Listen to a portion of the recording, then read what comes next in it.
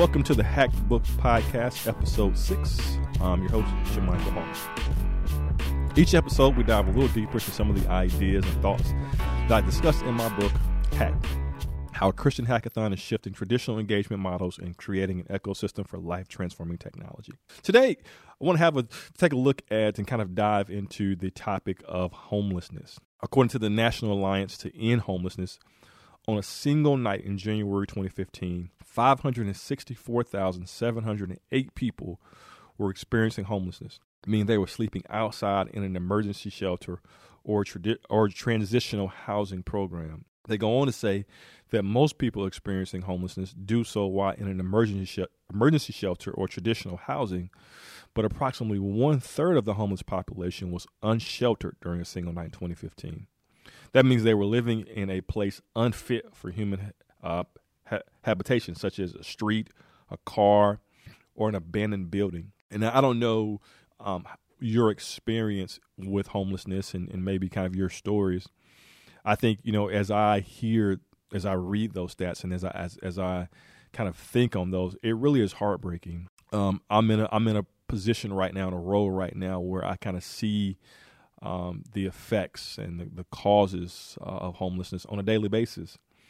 And I think there are a number of reasons why homelessness is here, right? And I think this goes for wherever you are in the country. The interesting thing about looking at the data is that homelessness is not restricted to a particular part of the country. That throughout the country, it is an issue in cities such as Seattle and Los Angeles, but also on the East Coast in New York and Atlanta. It is a pressing issue. And I think some of the reasons why are certainly affordable housing. Some people, particularly, and I'm seeing this in Seattle and San Francisco, people simply get priced out of housing, right? They simply just cannot afford what's there. Another reason certainly is job loss. As we become more globalized, as we become more tech-driven, there's a generation of people who lose jobs, and that's certainly not the only reason for job loss. An issue that I see quite often is issues of abuse, drug abuse, alcohol abuse, just various substances, right, that people get on, and it just seems to kind of wreck their life. And then I think also another one that I see is mental health. So many issues there of post-traumatic stress disorder, mental illness, schizophrenia, bipolar, depression. All of these are factors and issues of homelessness. And this was also, like some of the other episodes, this was really a major theme at the Code for the Kingdom Hackathons. It was really interesting to see how people dived into these and why they wanted to dive into these. And I think, as we think through Scripture, we're reminded that what we do for the least of these is unto the King. And so I think that's one of the reasons why a topic like homelessness would resonate so deeply and kind of so richly with people. And as I looked through and kind of thought about, all of the hackathons, over 40, and the ways in which people tried to tackle homelessness, I think there were kind of a couple of major issues that they sought to tackle. And one of them was distributing donations with dignity, right? A life of homelessness is one of both knowns and unknowns. While it can be uncertain where the next meal is coming from or when an opportunity for permanent housing will occur, what is often clearly known as the stigma and the label and the treatment that comes from people who pass by the homeless each day. For many people who are homeless, it is a daily life of constant insults. And it's not unusual, for people who live on the street. I have daily conversations with individuals, both men and women, both young and old. I work at a library in Memphis, and I think even as of this week, the youngest person I saw who was homeless was 16, and the oldest person that I saw was homeless was 73. and just kind of talking to both of them, you just feel pity for, these individuals. They are often spit on. They are often mocked. People will throw, a piece of food at them. I mean, just, really just awful things. And it just kind of breaks your heart. And so because people at the hackathons, wanted to figure out, how do we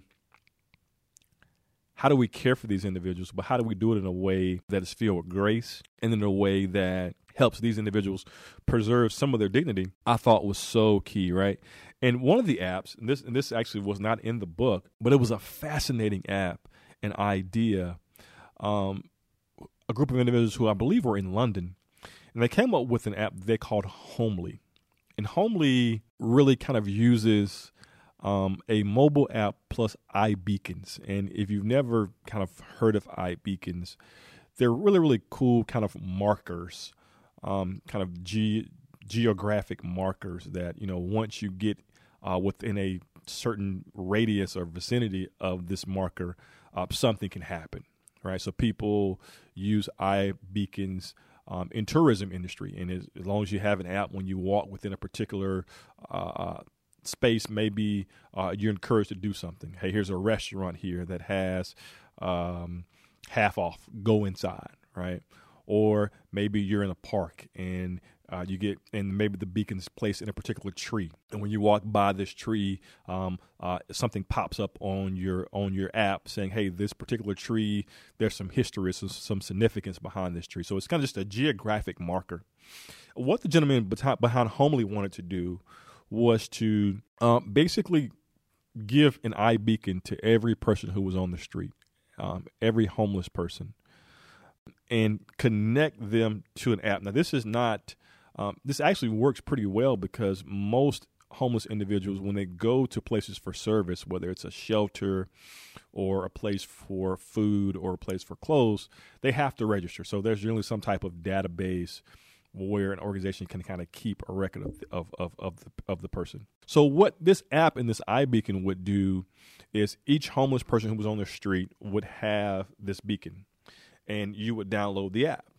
And as you walked by a homeless person, something would pop up on your phone, and it would be the profile of the person you just walked by. It would tell you their name. It would tell you their story. It would tell you what agency they were affiliated with. Like, it would tell you maybe what shelter they were staying at. And it would also tell you one or two very specific ways that you could support that person. For instance, maybe that individual was in an AA program, or maybe they were in a GED program, and they needed funds to get to the other side of town to go to their class. The app would give you the opportunity to donate a specific amount of money to help that person in that cause. And this is really, really great, right? Because when you think, I don't know the last time you've maybe kind of come in contact with a homeless person, they've asked for money. One of the things, and this is also in the report that the National Alliance to End Homelessness had put in there, was that often people don't want to give to the homeless because they're not really sure where the money's going to go. They're not sure if they're going to use it for drugs, they're going to use it for alcohol, or just that concern kind of keeps people from wanting to give. But the beauty behind this app is the person would know a very, very specific way that they were going to give to an individual. And so I think, that's something that they're still trying to develop, but I think that could be something that would be very interesting, something that I think could work in big cities, even cities like Memphis, where I'm at. The number of homeless people that we have, I think it could be a really, really interesting way to help pull people out of that cycle of homelessness. The other kind of issue that I saw tackled at the hackathons, not just kind of beyond the distributing with dignity, well, the other issue was kind of coordinating efforts, right? Again, where I am here in Memphis, there are probably 20 to 30 organizations that are working with the homeless in some type of way. Maybe a few churches over here who are providing meals and clothing.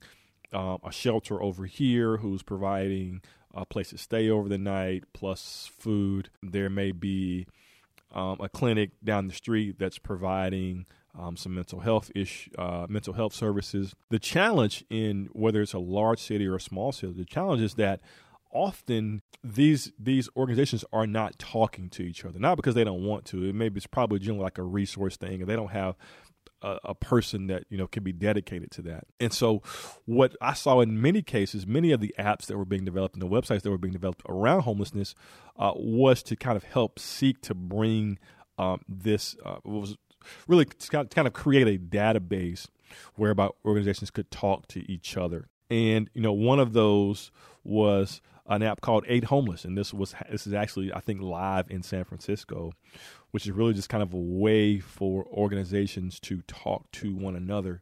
And I think it's a very, very interesting way to tackle homelessness. As always, I love to kind of hear what's happening in your city. What are kind of the effects that you're seeing of homelessness, and are you seeing any tech ways, any kind of tech-driven approaches to solving that? We're having this conversation on Twitter, as always. Use the hashtag #TheHackBook. I'll drop a couple of tweets there and a couple of other apps that I did not talk about in the podcast that may interest you. Thanks again, as always, and we'll see you next episode.